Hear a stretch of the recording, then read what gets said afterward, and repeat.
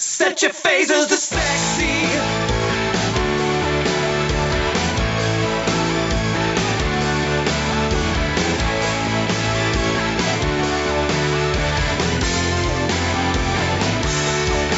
Hey you, reading comic books, like the way you look, like the way you always mess with your hair. Playing PS3, it's just you and me in my dreams, and I want to go to there. I like you, I like you, I like the way you're ignoring me. I like you, I like you. So set your faces. Welcome, loyal listeners, to another episode of True North Nerd. Yay! This week, because there was new stuff because of, COVID, we decided to dip into the long box of doom. Spooky. But before then, we have Ryan. Oh, yes, that's me. We have Kevin. That is me. And we have Jen. Hi. And me. Hi, Jen. Hi, Ryan. We were exchanging funny emojis and GIFs while we waited for the phone chat to start. Yep. So just a little bit of housekeeping / announcements. This episode is episode 99. Oh, it is? This is the great one. This is the greatest episode. I'm sure some hockey fan out there laughed. I got that. I got that reference. I chortled. That wasn't meant to be a laugh. I'm just stating a fact. A fact. Which means the next episode is episode 100. Ooh. With confetti and showgirls and whiskey. And we still like each other after 100 episodes. Well, I wouldn't go that far. It's actually so. We are doing a different episode for episode 100. We're going to have a bunch of guests on, most of which we recorded. Ooh, excuse me. The excitement got to my throat. But it is starting to look like episode 100 might be a two-parter. Ooh.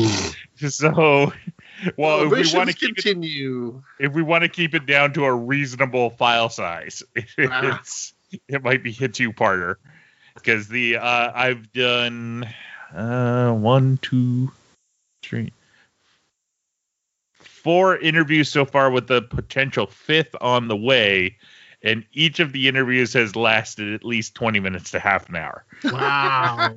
Now, even with some editing, like some of them would be knocked down a little bit, but we're beyond that. We're going to have when we actually record our bit for the show, we are going to have maybe 1 or 2 people with us on the call. So, we're going to be on this episode too. Yes, it's our show, Jen. I know, but I like with all of the recordings that Brent's been doing, I just assumed that we weren't going to be on it. It was just going to be a greatest best of clips show. People saying how nice we are. One person, I'm not going to mention who, did say that they want to be on the show with everybody at some point, and so I'm going to have to try and make that happen. Oh, that's exciting. It might not be as exciting as you think it is. but yeah. Don't burst my bubble, Brent. That's Brent. But it's a couple people from our past. A couple people I've been wanting to get on who have been supportive of this podcast, even though they haven't been on the show itself. And some of our close friends are also going to be appearing. So did we get The Rock? Not yet. I keep tweeting at him and he keeps ignoring me. Offer him whiskey or tequila. I even upped the ante and said that if he were to come on or even do a pre-recorded message, we would make sure to promote his tequila and a charity of his choice for every episode for an entire year. Wow. Now, I'm not saying The Rock is a shitty person for ignoring us. Chances are he has just missed our tweets in the millions of tweets he must get every day. He's a little bit busy being The Rock. The Rock. We kind of don't exist in his universe. Come on. Exactly. Yeah. So, but if he does somehow respond at some point, I will honor that deal. That's awesome. Well, I figure It's only gives fair. something to him and also gives back to a charity of his choice. So, Right.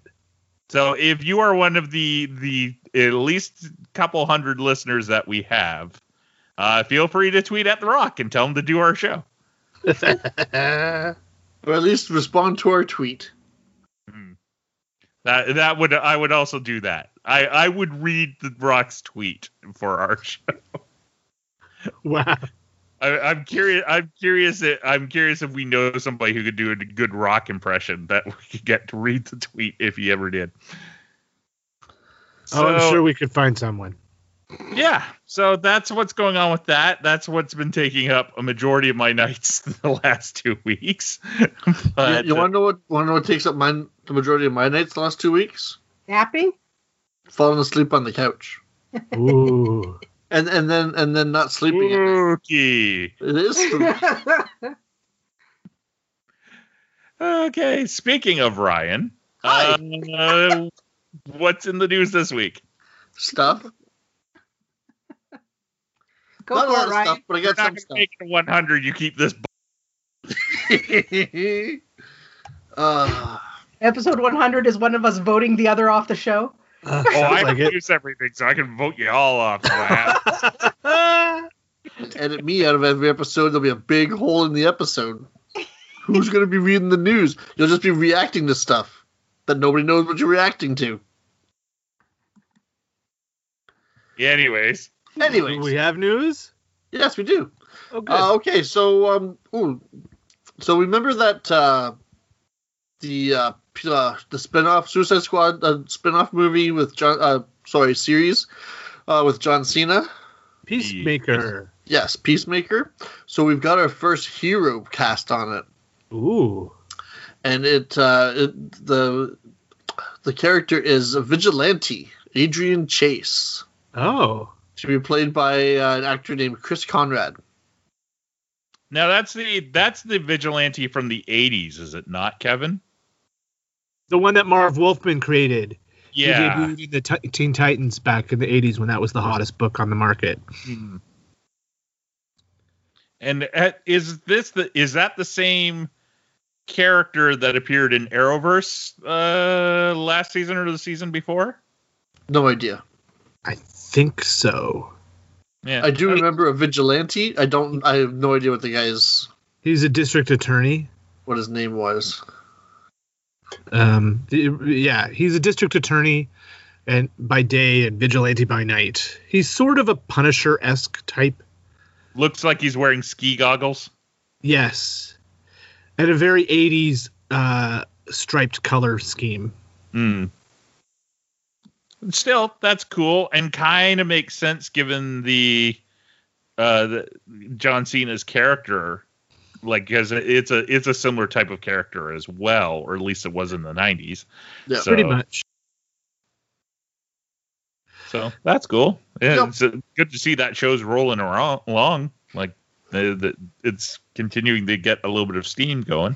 Mhm. And that show's going to end up on HBO Max in the States, I I assume. believe so. Yes. We got the trailer for probably what we'll be talking about next episode, the Lego Star Wars Holiday Special. Yay! Ooh. I assume we all watched it. The I'm trailer. super looking forward to that. It looks It's so very cute. cute. Yeah. And And they're- it looks like they got James Earl Jones to do Darth Vader's voice. It does.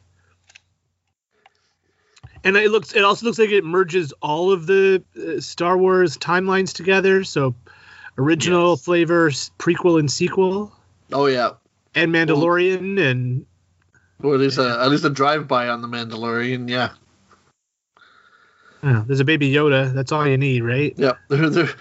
Well, in that scene, Rey and Vader are fighting and while they're falling through the sky and look down and see a baby Yoda and they're both like, oh, so cute. Yeah. I think there's going to be quite a few good moments in that. Should be fun. Yeah, We should do a watch party. Yeah. We'll see. We'll definitely cover it, but episode 100, like I said, is getting a little packed. True. That's okay, Frank. that You is can put next. more in Okay. it. Well, we can always talk about it the episode after that. Yeah. Oh, here you go. This one's for Brent. Freakazoid is returning and will be appearing in an episode of Teen Titans Go. Freakazoid, for you younger children, younger audience members out there, was a 90s DC. Well, was a DC character or a Warner Brothers character? Is he actually a DC character? No. No, it's a Warner Brothers character. Oh yeah, so it was a Warner Brothers cartoon in the 90s that is going to be now crossing over onto Teen Titans Go. If he's going to show up any place, Teen Titans Go makes the most sense. Yeah, he would really fit into that. Yeah. 'Cause that's basically what Teen Titans Go is. Yeah. Very, very similar theme to the comedy involved. Yeah. I quite enjoyed Freakazoid when it was on back in the 90s. Me too. I remember Well, enjoying it, but I couldn't tell you anything about it other than the theme song. He he went. got sucked into the internet, didn't he? Yeah, that's how he got his powers. Powers.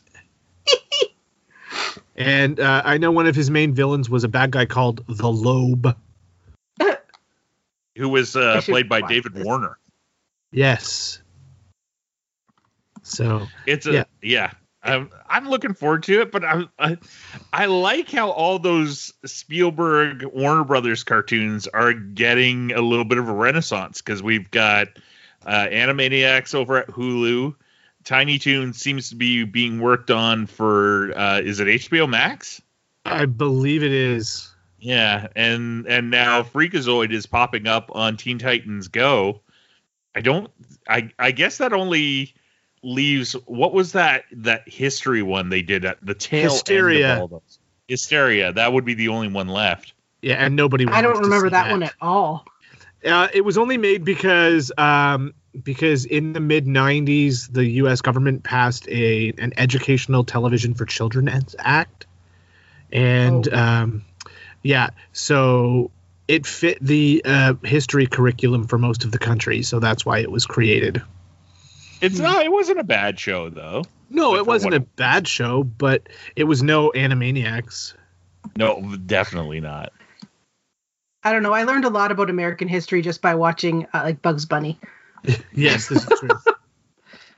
Speaking of which, have you seen any of the new Looney Tunes cartoons? The ones that they made they made 1,000 new Looney Tunes cartoons, or they are in the process of making up to 1,000 new ones that are going on HBO Max, but they're being shown on Teletoon.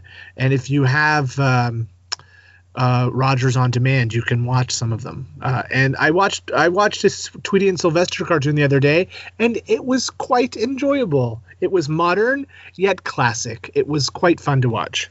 I haven't yet. I know they're out there, and I love Looney Tunes. I love Looney Tunes way more than I ever did Disney. I don't know if it's because I saw it more at the right age, but like Jen's gotten me over the years a couple Blu-ray sets of like the classic stuff and going through it, and like I haven't seen the new one, but the iteration before that wasn't bad either.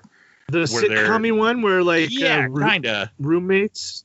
Yeah, Bugs and Daffy were roommates. I I want to haven't say seen that Porky one. either lived nearby or in the same house as well. But yeah, that's so cool. More Freakazoid with the Teen Titans. That should be wacky. Okay, so wrestling fans, if you're like Brent and I, you saw the announcement this week. AEW has announced that they've got a new gaming division, AEW Games. And then they went ahead and announced 3 upcoming games, 2 mobile games and a console game for the wrestling fans out there.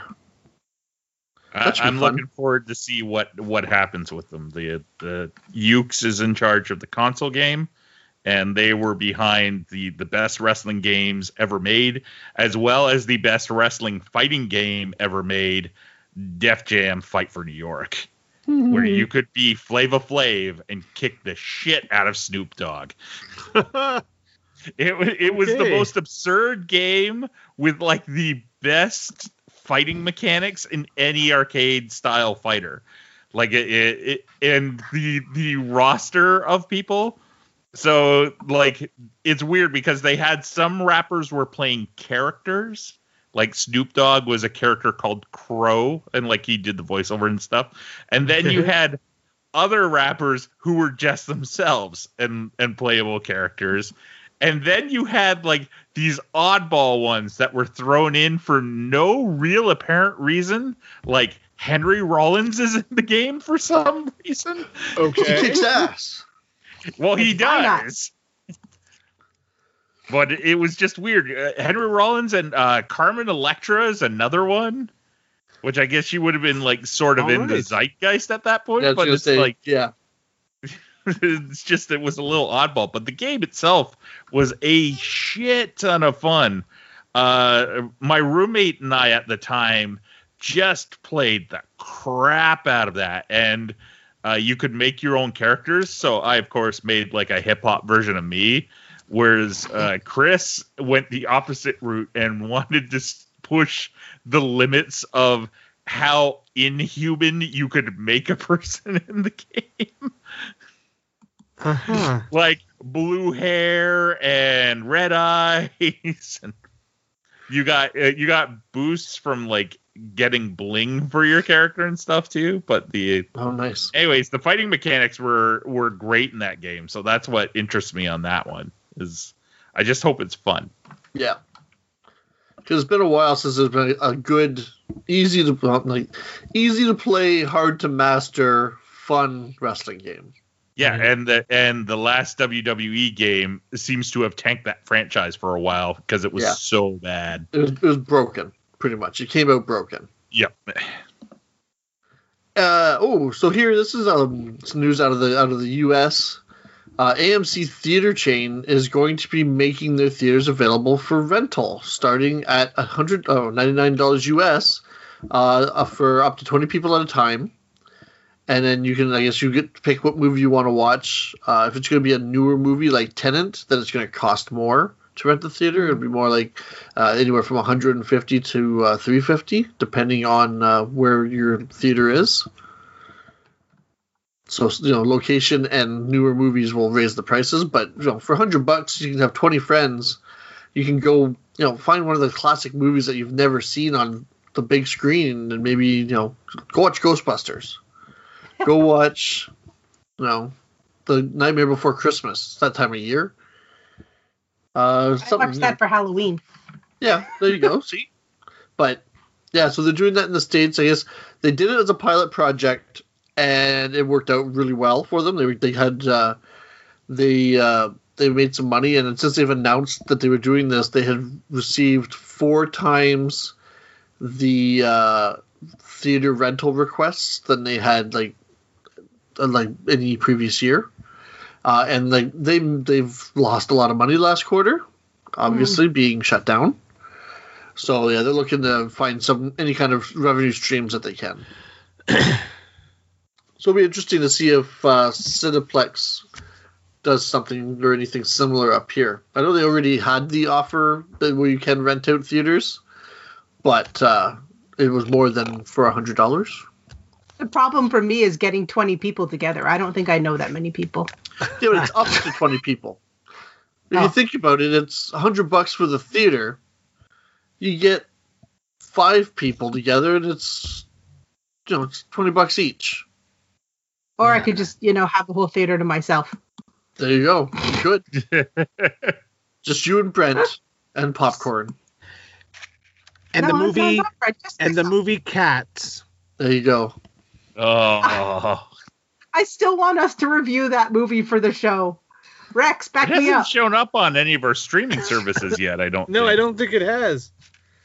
It's not on any of them. No, I'm gonna look it up. it is. It's on Crave. Is it on Crave? Yeah. Oh, we don't have Crave. That would be why I haven't spotted it. Yeah. Anyway, moving on. It's on. Oh, go ahead. It's on Crave Plus, so I don't have it. Oh. I don't pay for Plus. Part of my fees. Hmm. Okay. So the ongoing saga of the Halo TV series, we have proof that it's actually being worked on. Ooh. We got our first look at the actor who has been cast as Master Chief, wearing a portion of the helmet on set. It's actually just like it'll be interesting to see how they must have built it in pieces to make it easier to put on and off instead of just one big helmet. But it's just like the front, like the jaw portion, that was like the front lower piece of the helmet. And he photos posted of him wearing that. So the show is still going on. Whether it's like, it seems like it's almost one of those shows that's like, should have been made 10 years ago. But is Halo still an active franchise, really? That's what I'm saying. It is and it isn't. It's been a little while. Yeah. It has a new game coming out. It was supposed to be released this week with the release of the new Xbox console, but they've pushed it back because it wasn't ready. And they decided they'd rather delay the game than put out a broken game. Got it. But so what's it's supposed to be the new kind of revitalization to the franchise. There's a new action figures are out right now, so the merch is starting to come out, and so. And the Nerf guns. And the Nerf guns, which look really cool.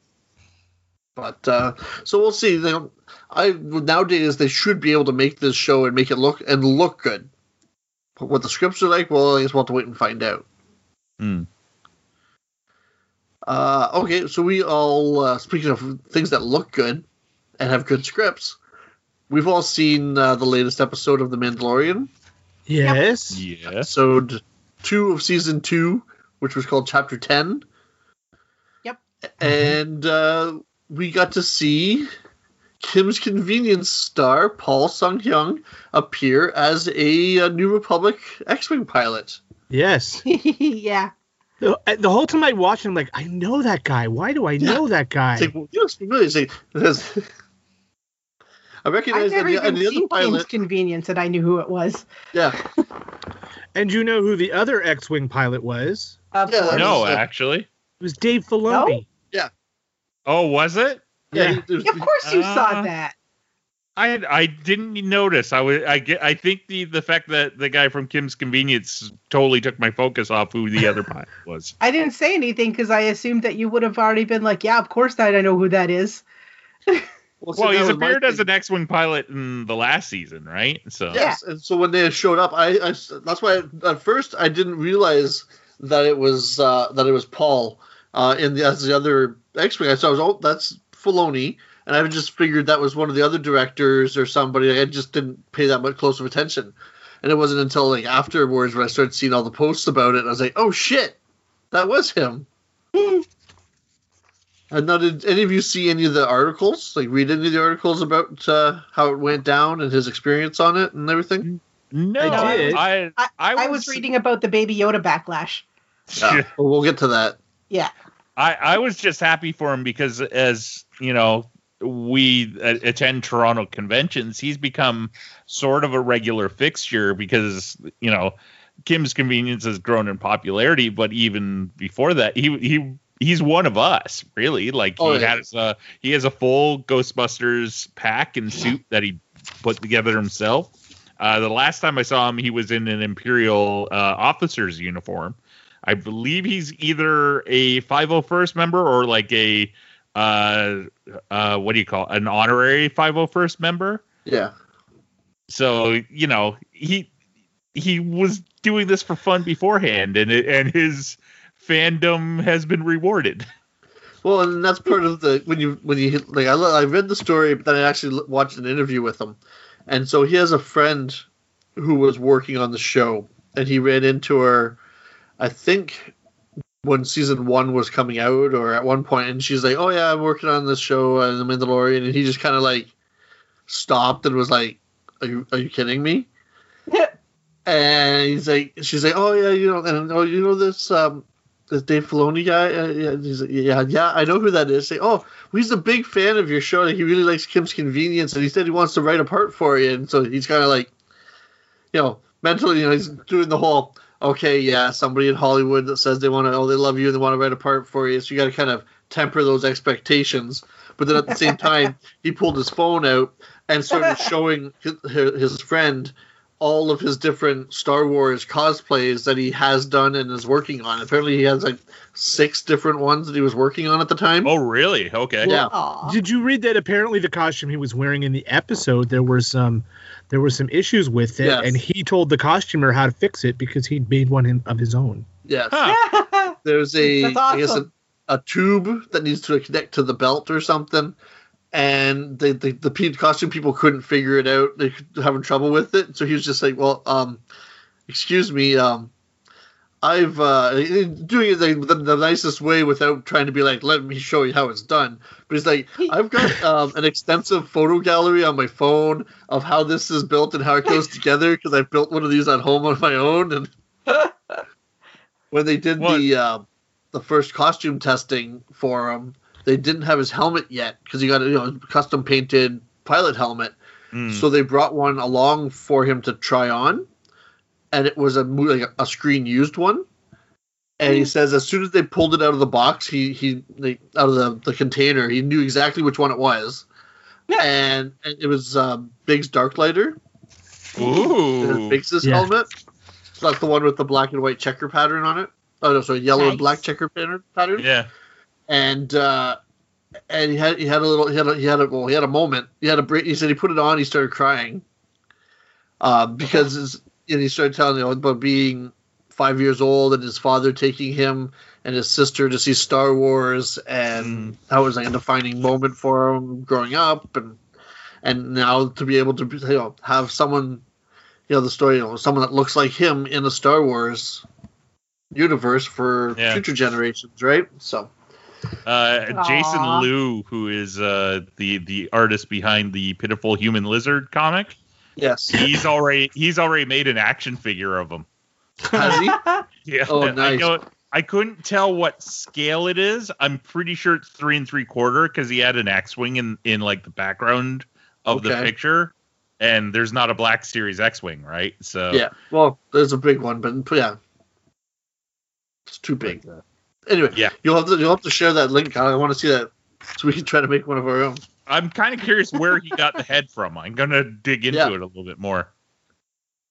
But yeah, I love it when you hear stories like that, right? Yeah. Like it's Yeah. just because he's an actor and fairly well known here, but at the same time, he's a huge fan of this, and he got to do it. Like I will straight out say that the one thing that I would love to do is be some background character in Star Wars anything. Oh yeah. Like, it's just like, and it doesn't, I don't even have to be in a full costume or anything. Put me in a robe with a hood and like, I can't just put me in enough of the shot that I can go, there I am. And Yeah, I would just- be like fucking over the moon for Sit me in a shadow in the corner. Yep. So people will speculate on the internet of which Darth you are.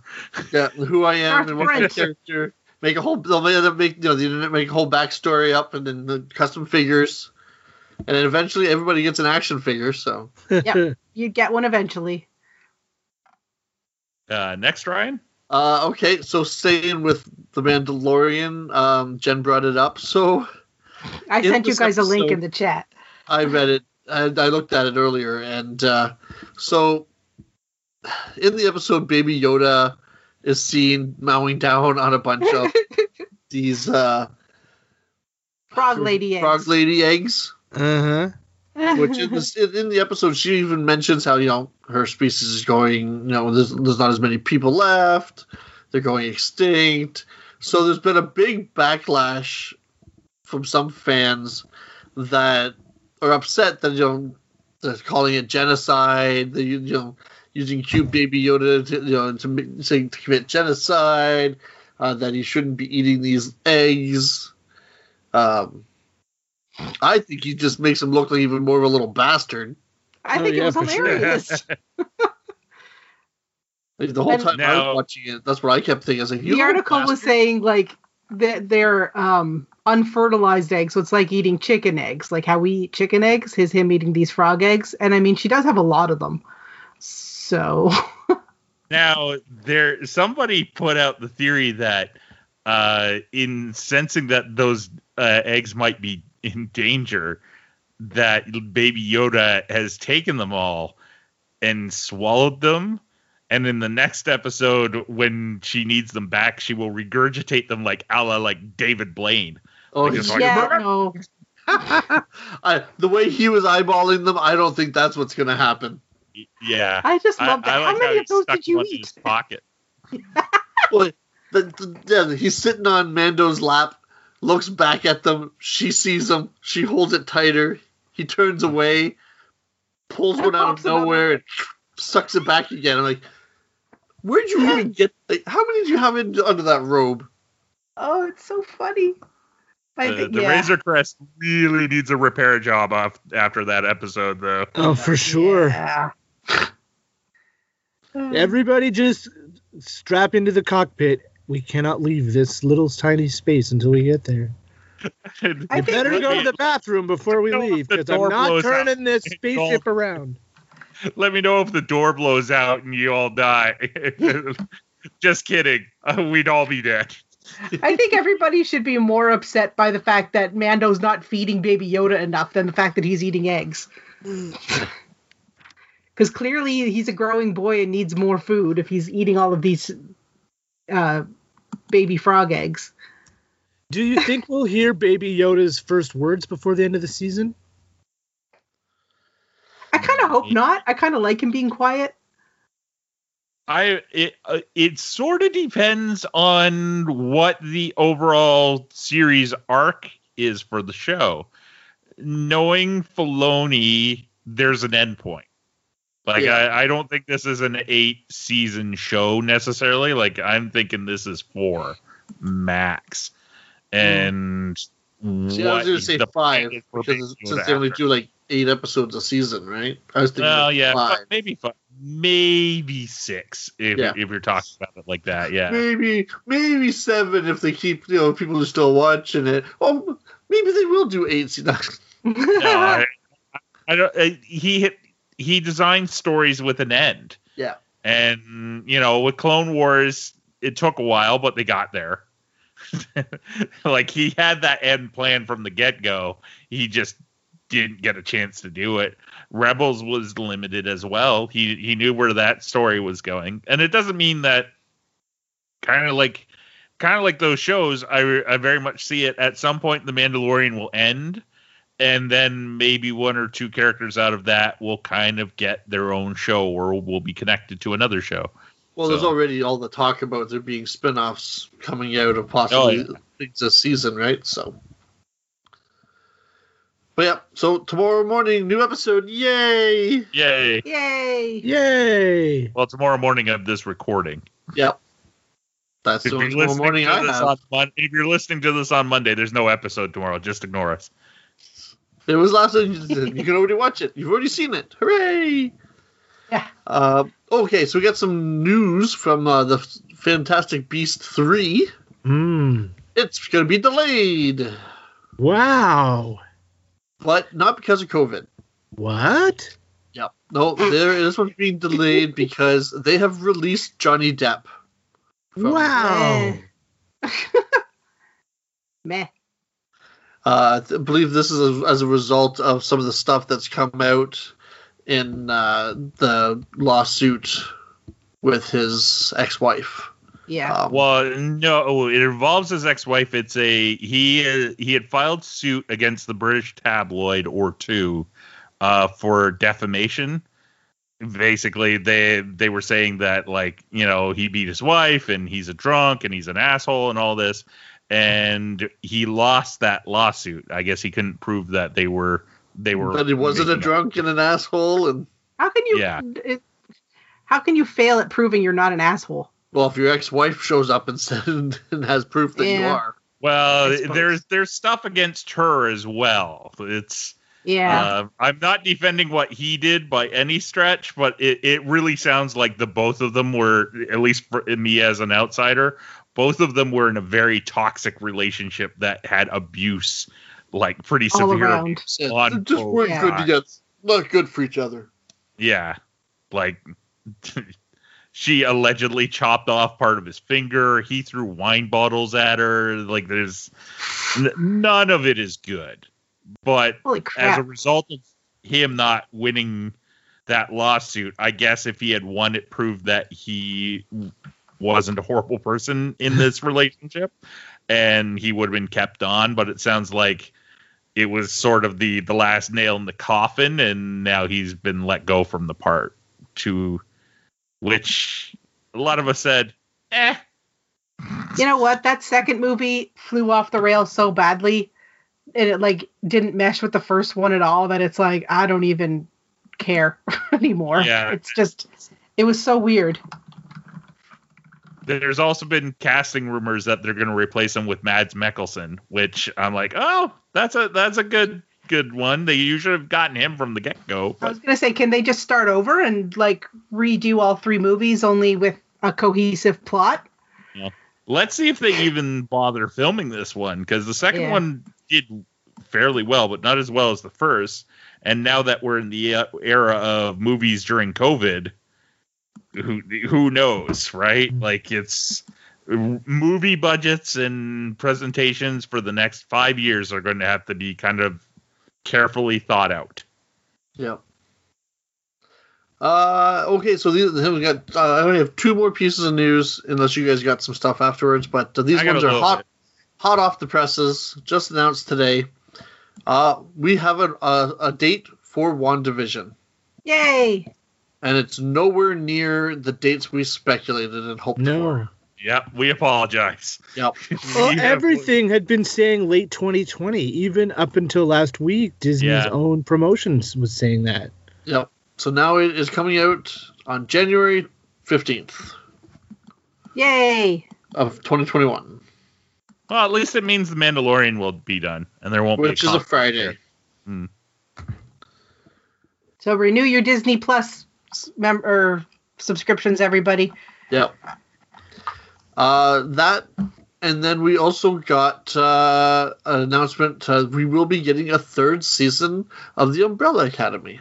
Netflix has picked it up.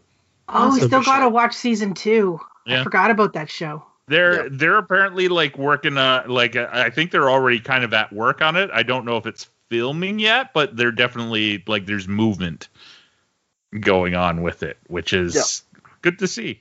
There's a lot of stuff sort of shooting in around Toronto right now. Yep. There's that movie, The Man from Toronto. Yep. Is that actually a movie? It is. starring Kevin Hart. Kevin Hart, Woody Harrelson. They took over a bus Train station or a station. train station in Brampton Yeah. recently. Hey, that's where I'm from. Yep. Yay! I haven't been there in like 10, 20 years, but yay. Maybe not 20. That's a long time. I'm not that old. 10 I'm sure you've years. driven through it. Yeah, I've driven through it. There you go. That counts. But I grew up there. Okay, so that's it for my news. What you guys got? Well, I got an email from Netflix today telling me that subscription rates are going up by $1 a month. Yeah. Yay. Yeah. Who earns? Yeah, I kept seeing posts about that. I haven't got that email yet. Yeah, so the regular sort of mid-tier pricing for that now is $14.99 a month. It was $13.99 a month. Mm. So Netflix is expensive of the streaming services. Yeah, and it's starting to, and weirdly for me, there is stuff on it I watch, but not nearly as much as I used to. Yeah, Yeah. Me as I find well. the same thing. Yeah. I Disney find Plus myself and, go ahead. I was going to say, I find myself debating whether or not we should even keep it. Yeah, no, I'm the same way. They seem to be, to their credit, I guess, they seem to get to that point where I'm like, we should cancel it, and then one movie gets thrown onto it. Then I'm like, one more month, or a show or something like that, right? Yeah. Yeah. We'll see where the rest of them go too. Well, Netflix is also the only one that doesn't allow for an annual subscription. You can't, both Disney and Amazon, if you pay for 10 months, you get the next 2 for free pretty much, Yeah. Yeah, which is also a little bit to their detriment because they're not locking people in for a year. You can go month to month on it. Mm-hmm. Like, there's no real reason why, like, I can't cancel it for 3 months, and then when that movie that I really want to see that Netflix is making shows up, then sign up for a month. Yep. True. Did you have anything else, Kevin? I did not. It was a pretty light news week. Yeah, so this is some sort of unhappy news to a certain extent, is Warner Brothers made further cuts in their organization, including a bunch of DC staff. It seems this time the layoffs were more focused around the East Coast and people in the senior sort of positions or management. So we have, like, there's the biggest one out of the lot is we announced quite a while ago that 2 women were taking over the editor-in-chief position at DC. Mm-hmm. One of them, Michelle Wells, is one of the people who got let go. Oh. So they're down to one, and the like guys like Alex Carr, who's a group editor at DC, he got let go. There's Stuart Schreck, who's he's been like a sales manager at DC for like 21 years. Apparently, he got let go. It's kind of like when you add that up with the staff that was let go during that first, like, quote unquote bloodbath. It's really curious to see where the company is going to be going.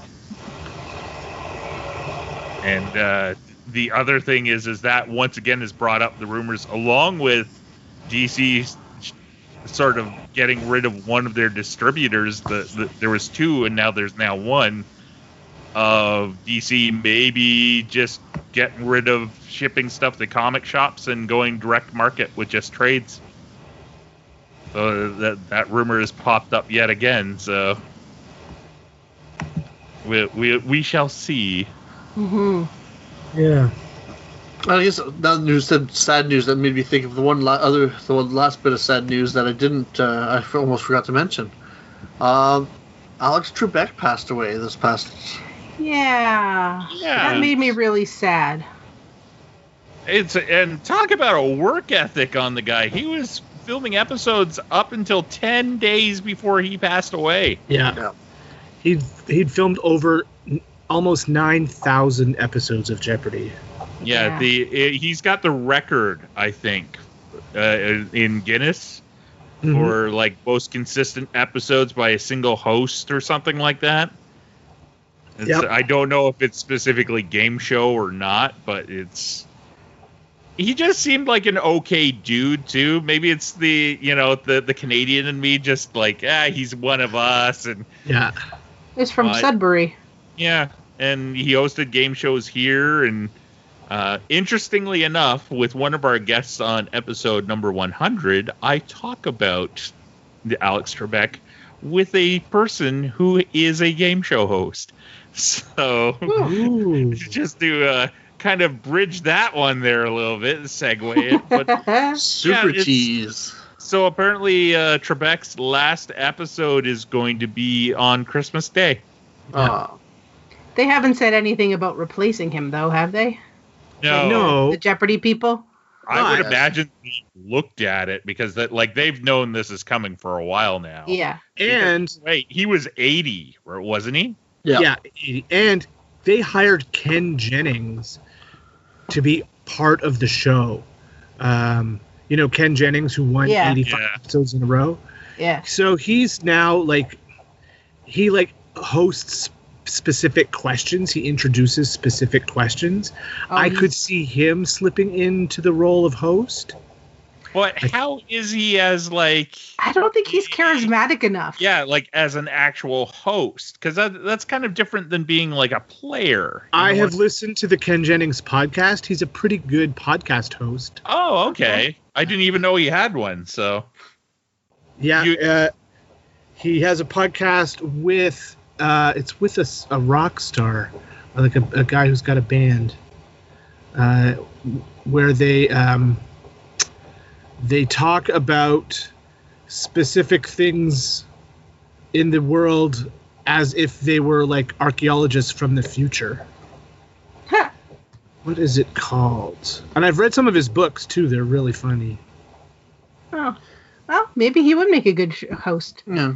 So I caught this topic on talk radio around lunchtime when I had to run out at work for an errand today, and they were discussing this, and some of the points they made about choosing the host. It's like, you can't just have any old host come on and do it. Like, what was his name? The guy that hosts Dancing with the Stars and Tom Bergeron. Tom Bergeron. Yes. oh, yeah. He's a great host, but not for Jeopardy. It's like the big thing with Trebek So was a friend of mine on Facebook has put up a change.org petition to try to get LeVar Burton as the host of Jeopardy. Ooh, he would be good. Yeah. See that, and so this, and then with him, the point that they were getting at on the radio shows, you want the host to be someone that you think or that you feel knows the answers. Yeah. Right. Like Trebek, Yeah. whether he knew the answers or not, watching it, you'd think if he was on the show, he would kick everybody else's ass on the show. Yeah. He probably wouldn't know. I'm sure he didn't know most of the answers. Maybe over the years he's picked up a few of them, but Mm. But he doesn't need to know the answers. He has them in front of him. no, exactly. But he So- always delivers it with such confidence that you're like, yeah, you feel like he's Like, he's like, intelligent enough to know this it. is the answer, asshole. It- But and then the other thing they mentioned was what they almost may want to do is pick someone to be the host who's not necessarily their number one choice, because chances are whoever comes on next is going to bomb, because Yeah. they're the ones replacing Trebek. Right. So you bring in a filler host for like 6 months or something, and maybe of course you want to pick someone who you hope will do well. But if they don't do so great, then you can let them go. Then you bring in the person you really wanted to do it, and now they're replacing them, not Trebek. yeah. Just like why a lot of people weren't happy with Drew Carey when he first came on to. Or maybe do like weirdly like celebrity host Jeopardy. Yeah. Like do a season where it's like, because it doesn't take long for them to film it, bring in a couple different people and rotate them for the entire season. Like have one guy do a week, have another guy do a week. You can even treat it as auditions. Yeah, and see how they do. Like have LeVar Burton do a week and see how it fits. The only thing with LeVar Burton that I think would be kind of nice is like it adds a person of color to the game show world. Yeah. The only one I can think of off the top of my head is Wayne Brady hosting Let's Make a Deal. Oh, what about Family Feud? Yeah, I was going to say this. Steve Harvey. Steve Harvey. And Steve Harvey, Is he that's his still name. the host of it though? yes, he Right is. now he is, yeah. See, and And- that's a great example of he came on. He replaced remember on Home Improvement, Al Yes. on Tool Yeah. Time Richard Al. Karn. He came on and replaced the longtime host, and then didn't do so great. Nobody liked him, and then then he got replaced, and now everybody likes him. Thanks the host. The other person of color that I can think of that's hosting a game show right now is Leslie Jones. She's hosting the revival of Supermarket Sweep. Oh, right. right, Yes. right. Yep. So they're out there. Well, that's good. It was just I don't have cable TV, and like game shows don't really show up on streaming. Yeah. No. Like Jeopardy was showing up here and there, Jeopardy's on Netflix. Yeah, I watched a lot of old Jeopardy. I kind of binged it like a bunch of seasons. And you can always watch game shows on YouTube. They don't seem to care if people put game shows up on YouTube. Well, because yes, game shows aren't great for syndication, really. No, for reruns anyway. Yeah. Yeah. But yeah. So the me and a future guest go. It was weird. I just brought it up, and we ended up going pretty deep on hosting possibilities in the game show world. It leads for an interesting chat. I had a terrible thought that Alex Trebek just had to outlast Sean Connery because of the feud from the Celebrity Jeopardy on Saturday Night Live. I've been watching those too. Everyone's like, they've been popping up on my YouTube feed, so I've been watching them. I got you, Connery. Yeah. They're so funny. Which brings us to something else possibly funny. The Long Box of Doom. For new listeners to the podcast or who haven't caught one of these episodes before, we got from various comic shops a whack of comic books, just random issues. We handed them out more or less randomly amongst ourselves, and we're doing reviews on them. This time, they're all number 1 issues. And I'm not sure where these ones came from, to be completely honest. Well, I can tell you where mine was at one time.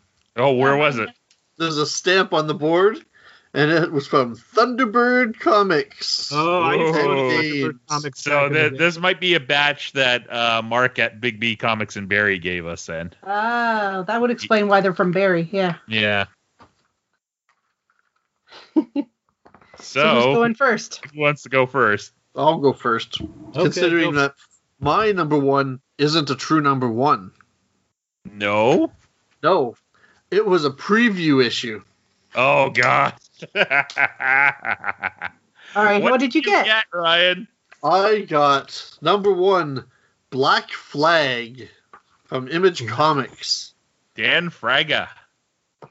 Wow, so you've heard of this before? I got to Google it because I don't even know. It is. It was part of Extreme Studios. Liefeld. Yes, it is. Outfit. It's Extreme Studios. Creator story art by Dan Fraga. Script and editor is Eric Stevenson. Lettering Kurt Hathaway. If this is the one that you got, I'm kind of glad I didn't get it. It's got a purple monkey. Purple gorilla in an army flak jacket on the cover. It's got a big muscle guy, a big boob muscle chick, and some big muscle kids. Is that the cover you're looking at, Jen? Big muscle kids. Hang on, I'll send it to you in the chat. Keep going. So, and there's like a demon in the bottom corner? And there's a demon in the bottom corner. Yep. Is it that one? I'm opening it. This is for really good podcast. Cover. Oh. No, that's not the cover. It is issue 1. Now it says issue 0. You said it was not a true issue 1. I don't know how these things work. Well, it says issue 1 on it, but when I opened it up, because Lunathon told me it's at the back of the book, there's actually a survey for you to photocopy and send in that says what store shop, where did you buy it, what's your favorite comics. The book is written broken up into 3 chapters. So it's 3 short stories introducing, I guess, characters that were going to be in Black Flag. And so they did which one's your favorite characters? Yes, so right there, Jen, if you look at the link you sent me. Yeah. The one that says Black Flag Preview Edition number 1, that cover. Yeah, that wasn't a very good link. That one, right? I don't know. You sent me a link. There's I the sent you second another link. one. Okay. This one has pricing. How much is this worth? Oh, you can buy it right now for the low price of $3.30. Ooh. And we got it for free. Wow. Or you can get it with a CGC at 9.8 for $175. Why? Right, so is your final review going to be, is this worth $100? Oh, here's somebody on eBay selling it for $17. Okay, we should go into the review. Yes. Okay, so into the review. I was thrown off at first because I wasn't expecting it to just be black and white, but I forgot that that's what Image did with a lot of their comics in the back there in the 90s. It was just black and white. So it's fine. But the fact that the first story has these two kids being chased by like demons and other little monsters, and it's called like the chapter is called Monsters. So that makes sense. But it's like this little kid, he's like all jacked up, like his legs. He looks like a He-Man action figure. So it kind of threw me off, and then you find out that it's a dream. But then even in the real world, he's still all jacked up. So it's like, okay, 90s comics. Second chapter has a giant monkey that was getting, a gorilla that was being experimented on that escapes from a lab. And then the third one has this like super duper sniper guy who has a bad dream where he dies and wakes up, and yeah, it's a very 90s drawn book. I have some few issues with some of the proportions, more perspectives of some of the way the people are drawn, where it looks like they've got really, really short but really muscular arms that are bent in ways that shouldn't be bent.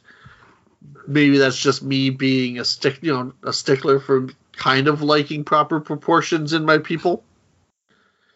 On the front cover, which I believe the cover, if I'm reading it properly from the signatures, is a McFarlane cover.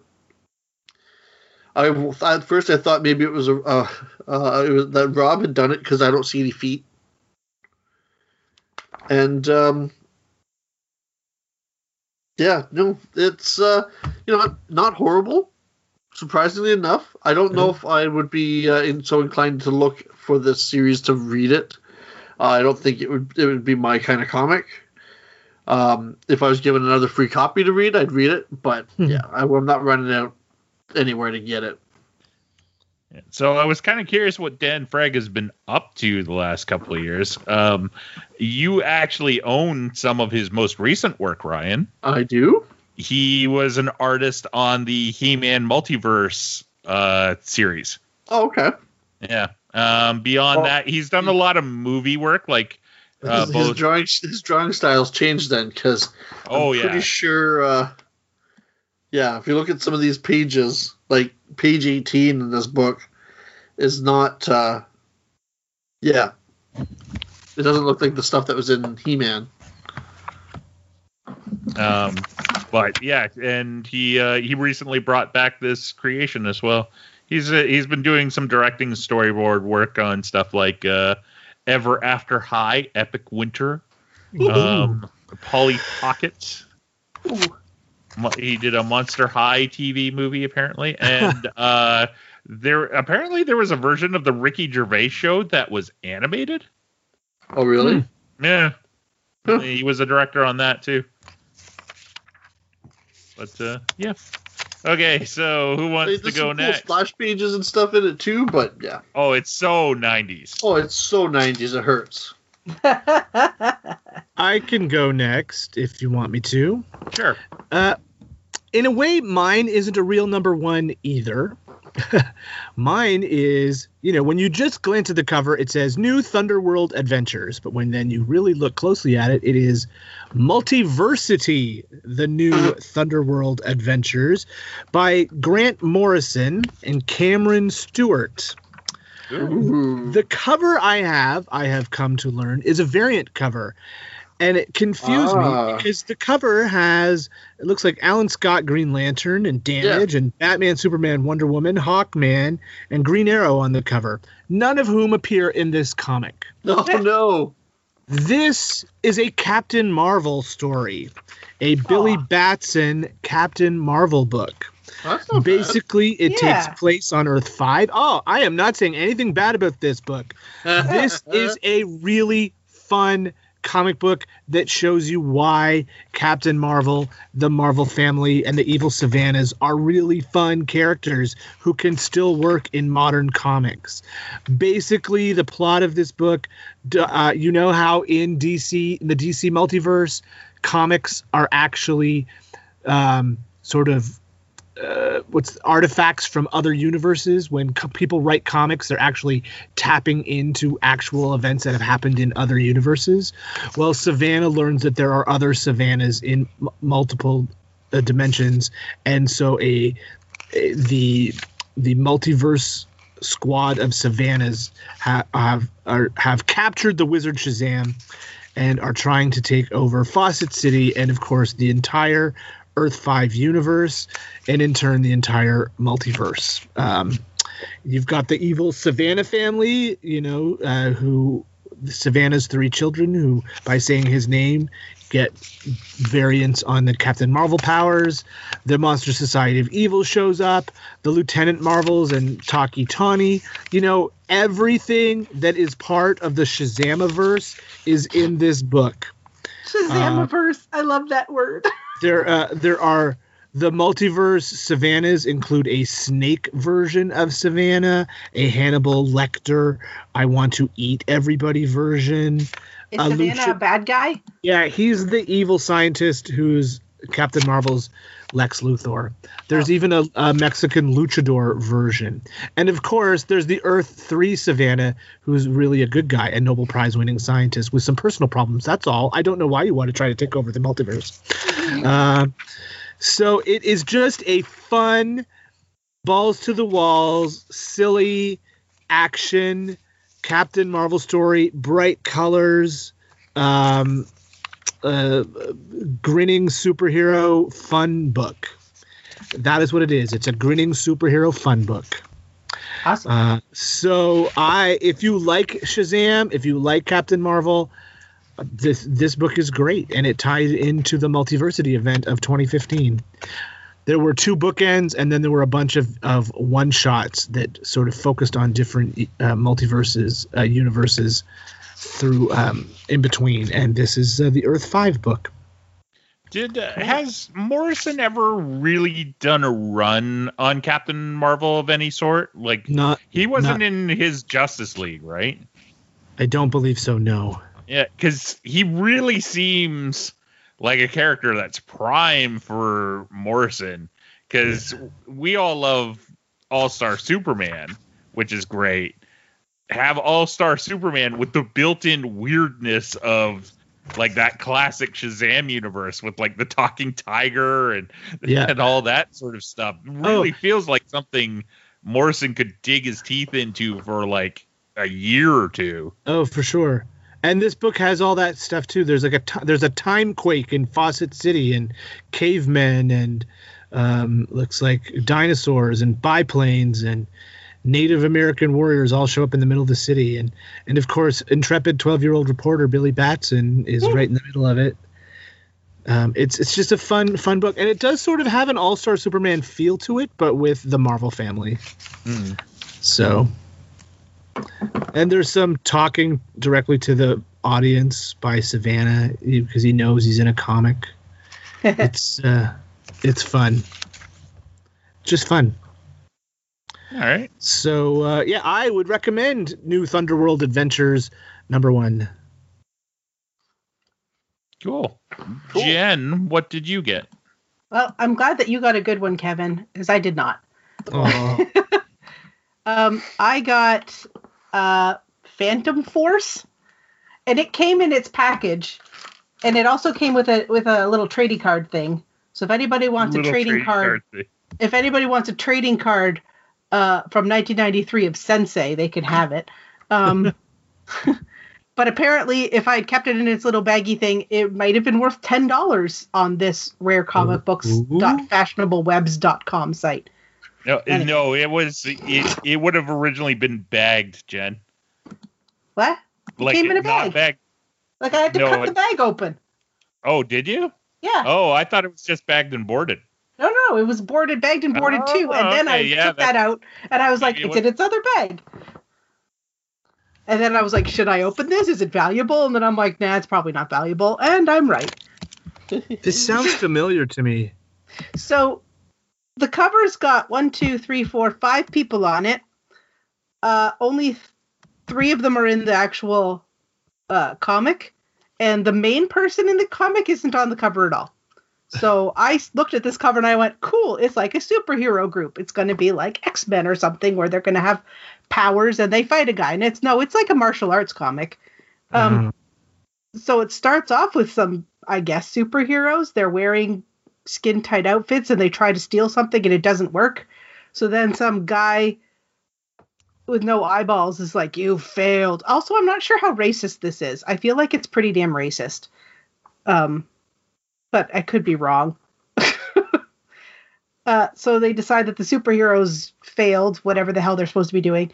And then they decide to enlist this martial arts master named Jin Sing. Oh. Yeah.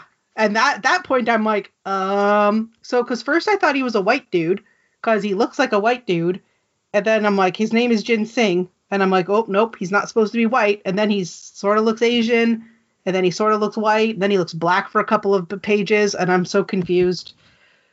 And then he has a girlfriend who I think is also supposed to be Asian, but she looks black for most of it.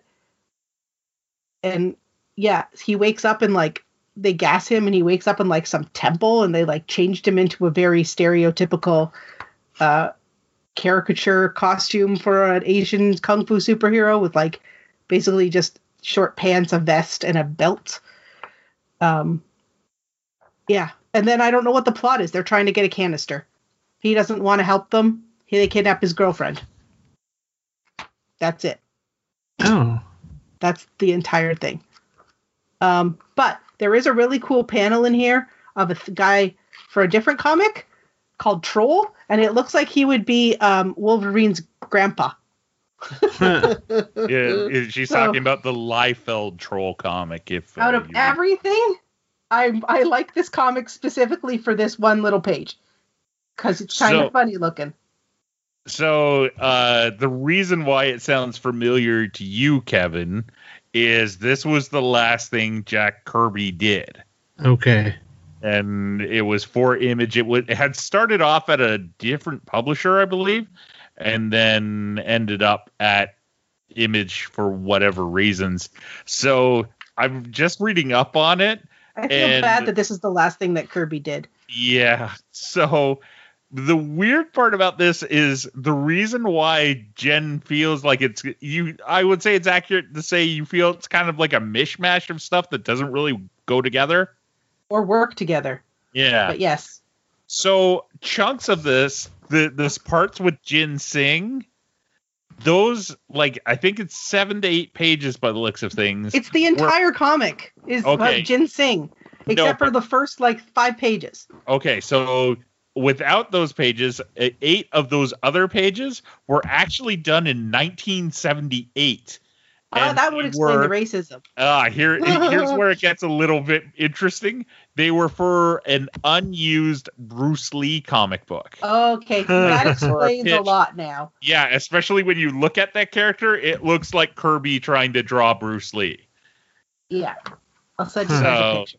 Yeah, it's pretty much the last thing he did, and I think Phantom Force has been brought back, I want to say, by Dynamite a couple years ago. I don't even know what Phantom Force is. Yeah, who knows if they did. It's I'm looking at the cover right now, and it seems to me, because this is Jack Kirby, I guess before he died, because he died before 1994, right? Like he was gone before this came out. Inks by Eric Larson and Jim Lee and Rob Liefeld. So you can see that. He died in February '94. So and Todd McFarlane. So lots of big name artists inked the Kirby pencils. But I'm looking at the logo for Phantom Force, and it just looks like a ripoff of the X-Force logo from Marvel. Yeah.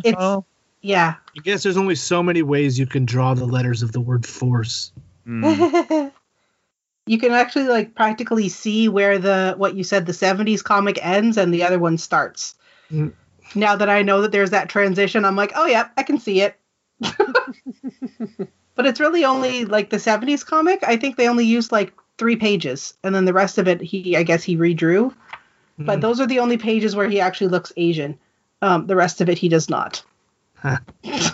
Yeah, I think just judging by reading about this project, I really think the reason why it ended up at Image was it was all those guys trying to help out their hero one last round. Yeah.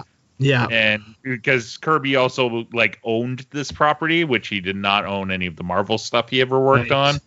So, and like, you know, from a pure fanboy standpoint for those guys, they got the ink Kirby pages. See, Like, and I'm sure they all did that for free.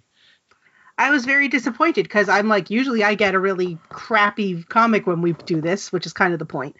But this one, I'm like, oh, it's got like a superhero team on it. Cool. There's going to be like magic powers and action. There's like, you know, guy with glowy eyes on the front. And I'm like, that's going to be awesome. And then it ended up being a kung fu comic. And I'm very disappointed. Yeah. So if anybody wants the bonus pinup by Jack Kirby and Jim Lee in the back, I will rip it out of this. Or the the page that says Ginseng, Super Tiger of the Martial Arts. I guess that's another pinning. That's funny. This is not great. Okay, so yeah. That was my comic. So I am the last one to go. I got the first issue of Red Circle Comics Group's The Fly. For those who may not be aware, The Fly is part of a bunch of characters who were part of like the Archie superhero universe. There was the Fly, there was the Shield. Who else? The was Jaguar. there? Mr. Justice, Jaguar. It's interestingly enough, a lot of the characters were like Jack Simon and Joe Shuster worked on at various points, and including in this particular run on The Fly, one of the issues was written, at least 1 or 2 issues were written and drawn by Steve Ditko. This is like a weird sort of out of time superhero book. It's about I guess when they did this run of these superheroes, they were going on the idea of all these I think they were called the Crusaders. Yep. Had for whatever reason been frozen in time or had retired from being superheroes, and now they had just started up again. So it's the Fly hasn't had superpowers for a while. He's become a successful lawyer, and now he's gotten his powers back, and he's fighting crime. And that's like literally kind of the plot, because he got one of his villains from back in the day is broken out of jail and shoots him, and that's the end of the story. The art is okay. It's drawn by Rich Buckler.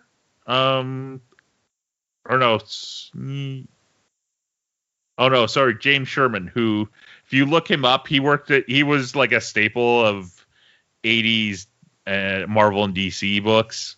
Nothing spectacular, but a good solid hand.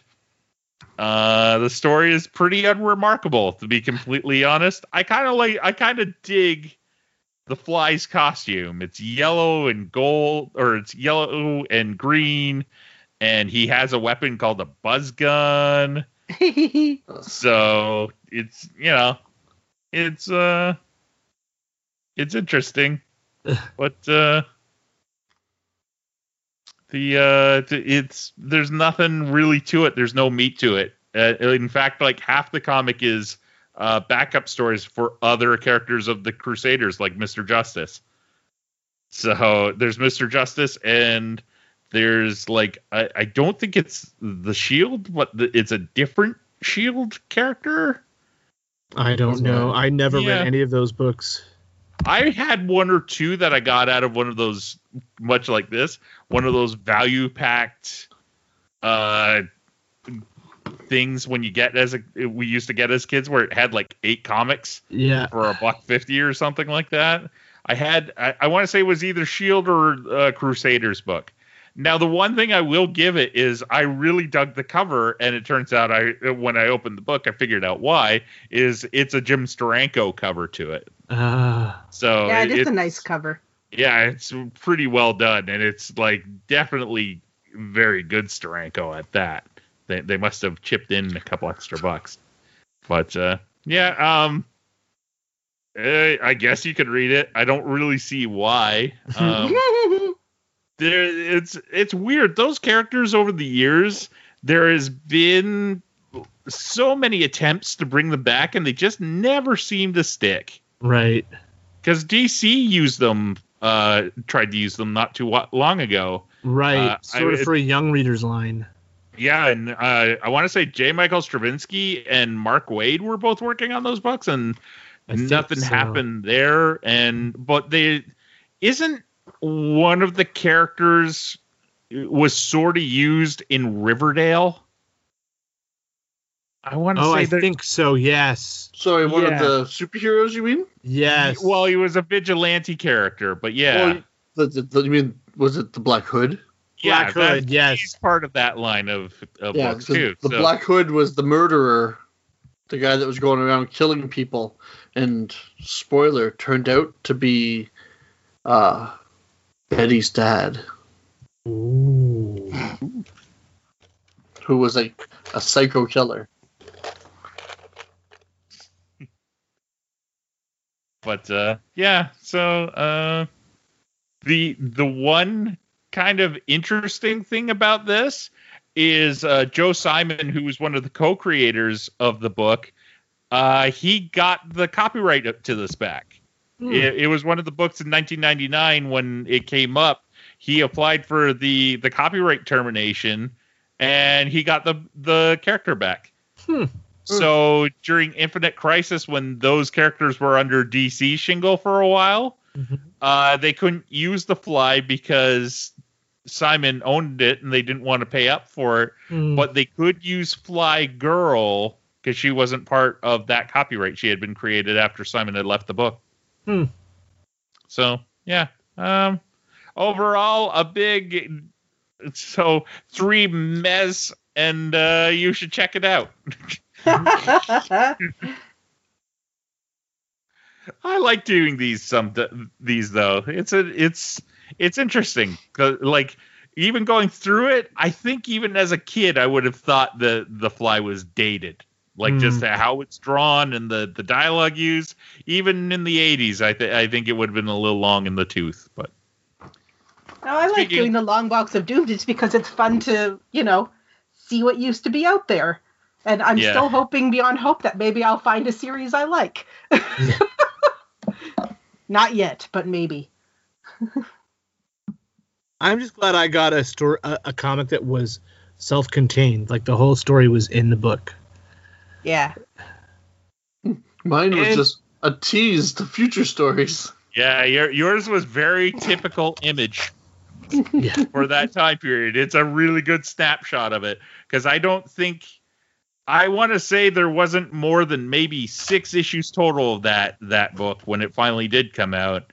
Oh, really? And then, and it switched sort of publishers. That was around the same time Liefeld left Image and started up Maximum Press. So it floated over there for a while, and then Fraga and Liefeld had like a huge falling out. And like Fraga didn't draw comics for quite a while. He was doing TV stuff, so interesting. But yeah. And if you would like us to do books for Long Box of Doom, feel free to send us free comics and we'll throw them in the pile. We've still got more to go through, believe it or not. Oh, and if you want this Phantom Force Sensei card, email me your address. I will send it to you in the mail. In the meantime, Geek Picks. Who wants to go first? Who's got? I'll go first. Okay. So first, here's an update to last week's Geek Pick. Last episode's Geek Pick was TMNT Last Ronin #1. Sadly, issue #2 has been delayed and won't be coming out till late January now. Aw. So I figured I'd tell you that because I knew that you were looking forward to that as much as I was. Apparently, this book has been nothing but delays. Yeah, a little bit. Issue. Well, COVID hasn't helped. Yeah. Well, I guess they changed artists before they started doing it too, and yeah. Anyway, on recommendations from Brent and other friends, I have started watching Deadwood, which is available on Crave to stream. I am 7 or 8 episodes into the first season, I think. Mm-hmm. And, of course, I'm enjoying the hell out of it because it's got good actors and it's well done. And I don't mind myself a good old Western, period piece, so... so I started starring Timothy Olyphant, who was in the first episode of this season's Mandalorian. So, I decided to start watching that. So that's my geek pick.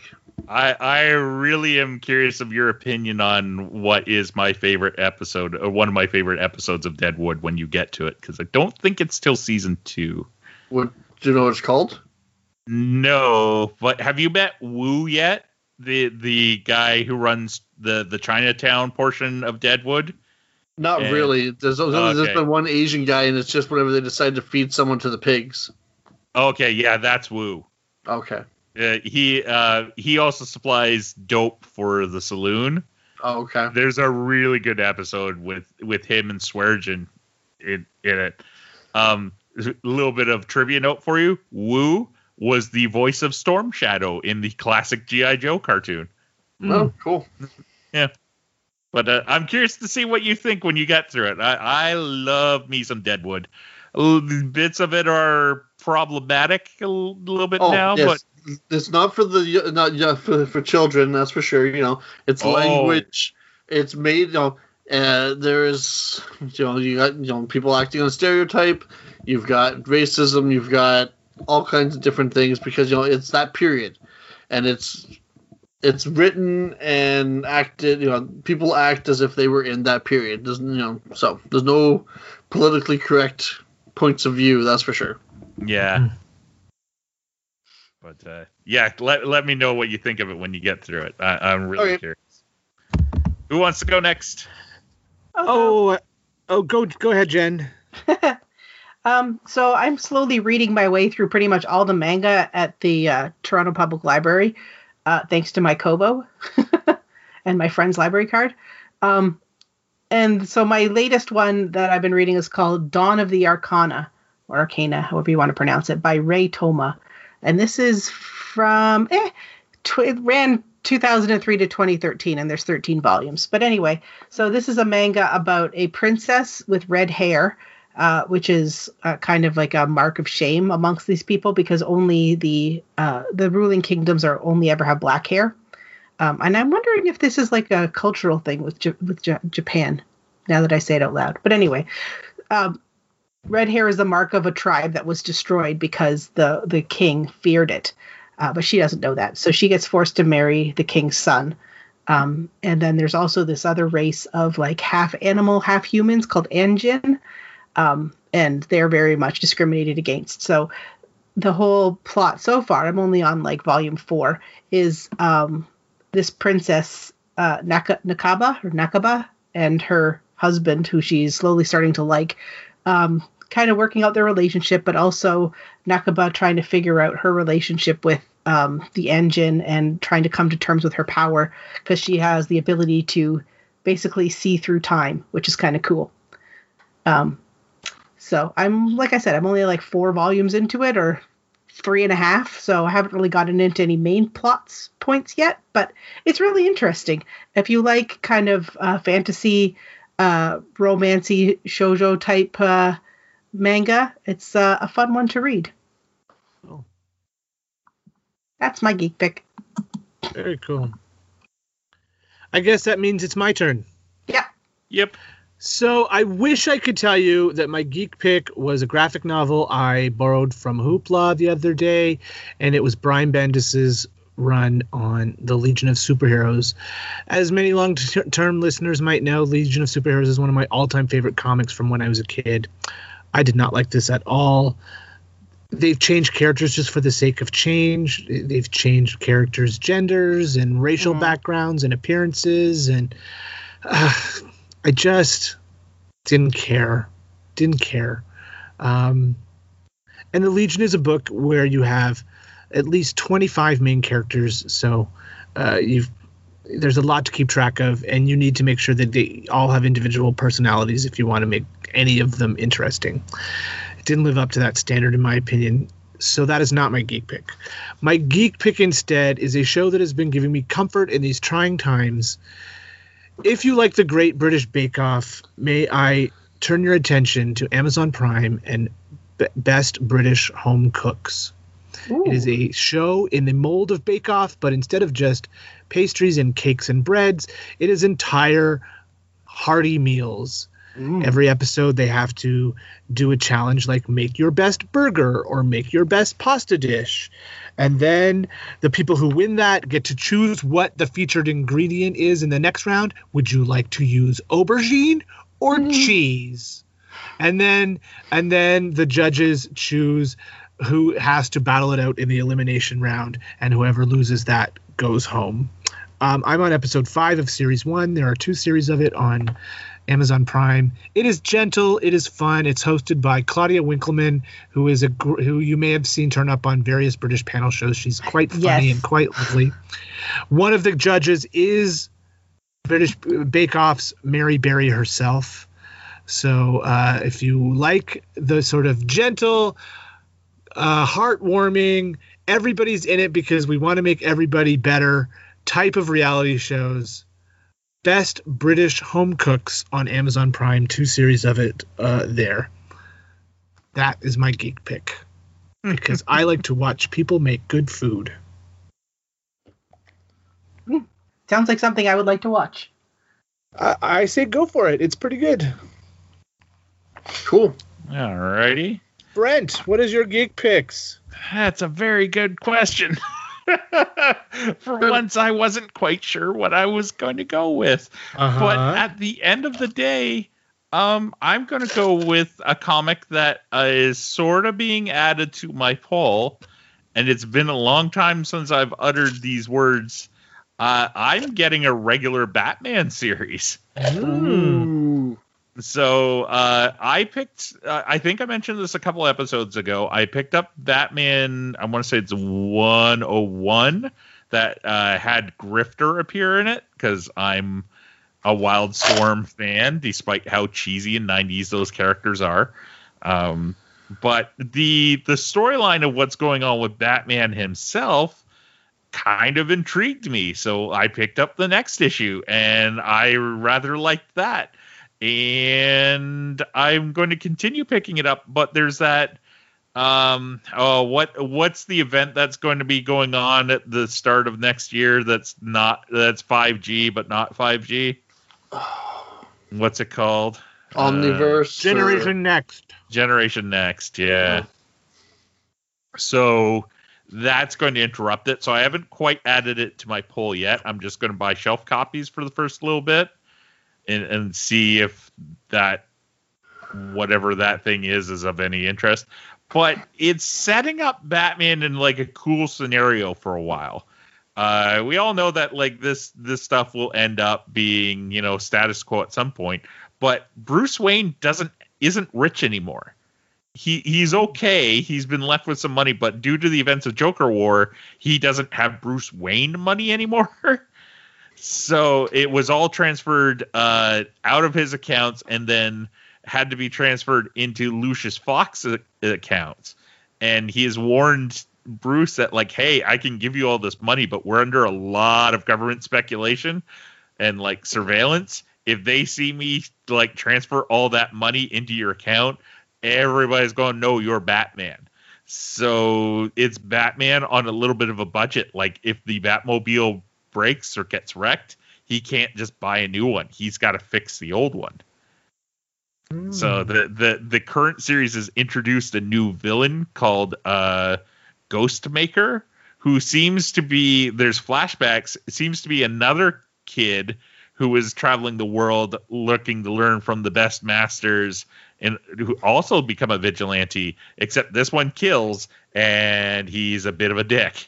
So he has appeared, and it's intriguing to me. And it's been a while since I've read a regular in continuity Batman book. The last one would have been Grant Morrison's run from a number of years ago. So I'm going to go with Batman.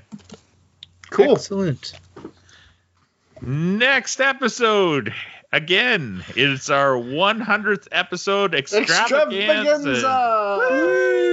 So the main episode's probably going to be a little different than our regular episodes. We're going to hopefully have a friend or two. I've talked to a couple people about joining us, like, quote unquote live, and then we have a bunch of pre-recorded stuff that's going to be in there. So it's going to be a real celebration of the show itself, because Cool. When we started this podcast, it was very different than what we are doing today. And in many ways, you see it all the time when somebody starts a podcast.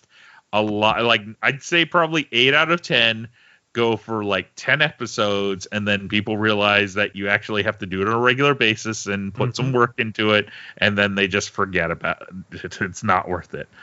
We've managed to do 100 episodes, which, considering we do 2 episodes like a month and that's it, is pretty awesome in my mind. So Yeah.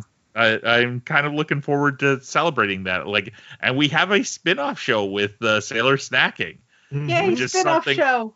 which is something I never thought we would do. So I'm a spin-off. I'm a spinoff. Yay! So yeah, it's going to be kind of a fun little get together, virtually, unfortunately, but I'm looking forward to piecing it all together. Fun. And, yeah. Until then, you can find us on TrueNorthNerds.com. Kevin, how's the Star Trek show? Is still going strong? Where can Still people going find that? strong. Galaxy Class, a Star Trek The Next Generation podcast, episode 15 comes out. It'll be out already as you listen to this. It was our latest Batleth battle. The episodes that went head to head were All Good Things, the series finale, versus Conspiracy, the season 1 episode with the little bugs that take over people's bodies. So that was quite the interesting discussion, and I won't tell you how it turned out. So that's great. And then Stage Whispers, the local theater podcast I do, we are recording episode 6 of that this weekend, and it will be out. It will be out as you listen to this. If you listen to this when it comes out, it'll be out this Friday. So lots of podcasts going on in my little corner of the podcastiverse. Jen, Sailor Snacking is still going strong. You're almost at the end of your recording schedule for season 1. Actually, we are at the end of our recording schedule for season 1. Oh, So okay. we have officially recorded all of season 1 of Sailor Moon. And I'm just pulling up the sheet to tell you what episode's going to come out next time, because I don't remember off the top of my head. We just released. It was great. I listened to it. It was fantastic. Yeah, we just released episode 13. So on, if this is still correct, on November 23rd, we should be releasing episode 14. Yeah, we're figuring out what we're going to be doing for Sailor Snacking Season 2. I think what we're planning on doing is we're going to take a bit of a break, because the episode we just recorded isn't going to be released now until March of next year. So, we have a couple months where we can just chill. But I think what we're going to do is watch Season 1 of Sailor Moon Crystal, and then kind of compare Season 1 of Sailor Moon Classic to Season 1 of Sailor Moon Crystal. Interesting. You can always follow us on Instagram at Sailor Snacking. And for me, there's this show. I've got no guest appearances coming up on anybody else's show, but if you like industrial or goth or weird alternative music, tune in to 89.1 Max FM every Thursday night at 9 p.m. My show, The Dark Side, still going strong after a couple months. Special note, I would recommend that everybody listens to the Christmas Eve special, because my show is going to be on Christmas Eve, and it's going to, believe it or not, it's going to be Christmas music, but it's going to be my Christmas music. As well, I got confirmation today. It looks like I'm tentatively I'm going to be doing their 89.1's morning show for Christmas Eve and Christmas Day. So cool. Like they're going to pre-record it because, you know, it's nobody wants to be working on Christmas Day, but it's I should be going in the near future and recording some stuff for that. So if you want some cool stuff to listen to on Christmas as opposed to Bing Crosby, which I shouldn't say that, I like the Bing Crosby stuff, but you can listen to 89.1 Max FM, and I will be there. I like listening to you on the morning show because inevitably you get teased about something, and then I usually end up laughing. In the meantime, thank you very much for listening, and come back in 2 weeks for episode 100. Woo! Fireworks, explosions, pew, pew, pew, confetti, yay! Laser guns. Pew, pew, pew, pew. Set your phasers to succeed. Thank you for listening to the True North Nerds. You can find us at truenorthnerds.com or on Facebook, Twitter, and Instagram at True North Nerds. To contact one or any of the nerds, you can email them at truenorthnerds@gmail.com. Theme music provided by Kirby Crackle. You can find more of their music at kirbycracklemusic.com. If you like this show, please go to your podcast app of choice and rate and review us.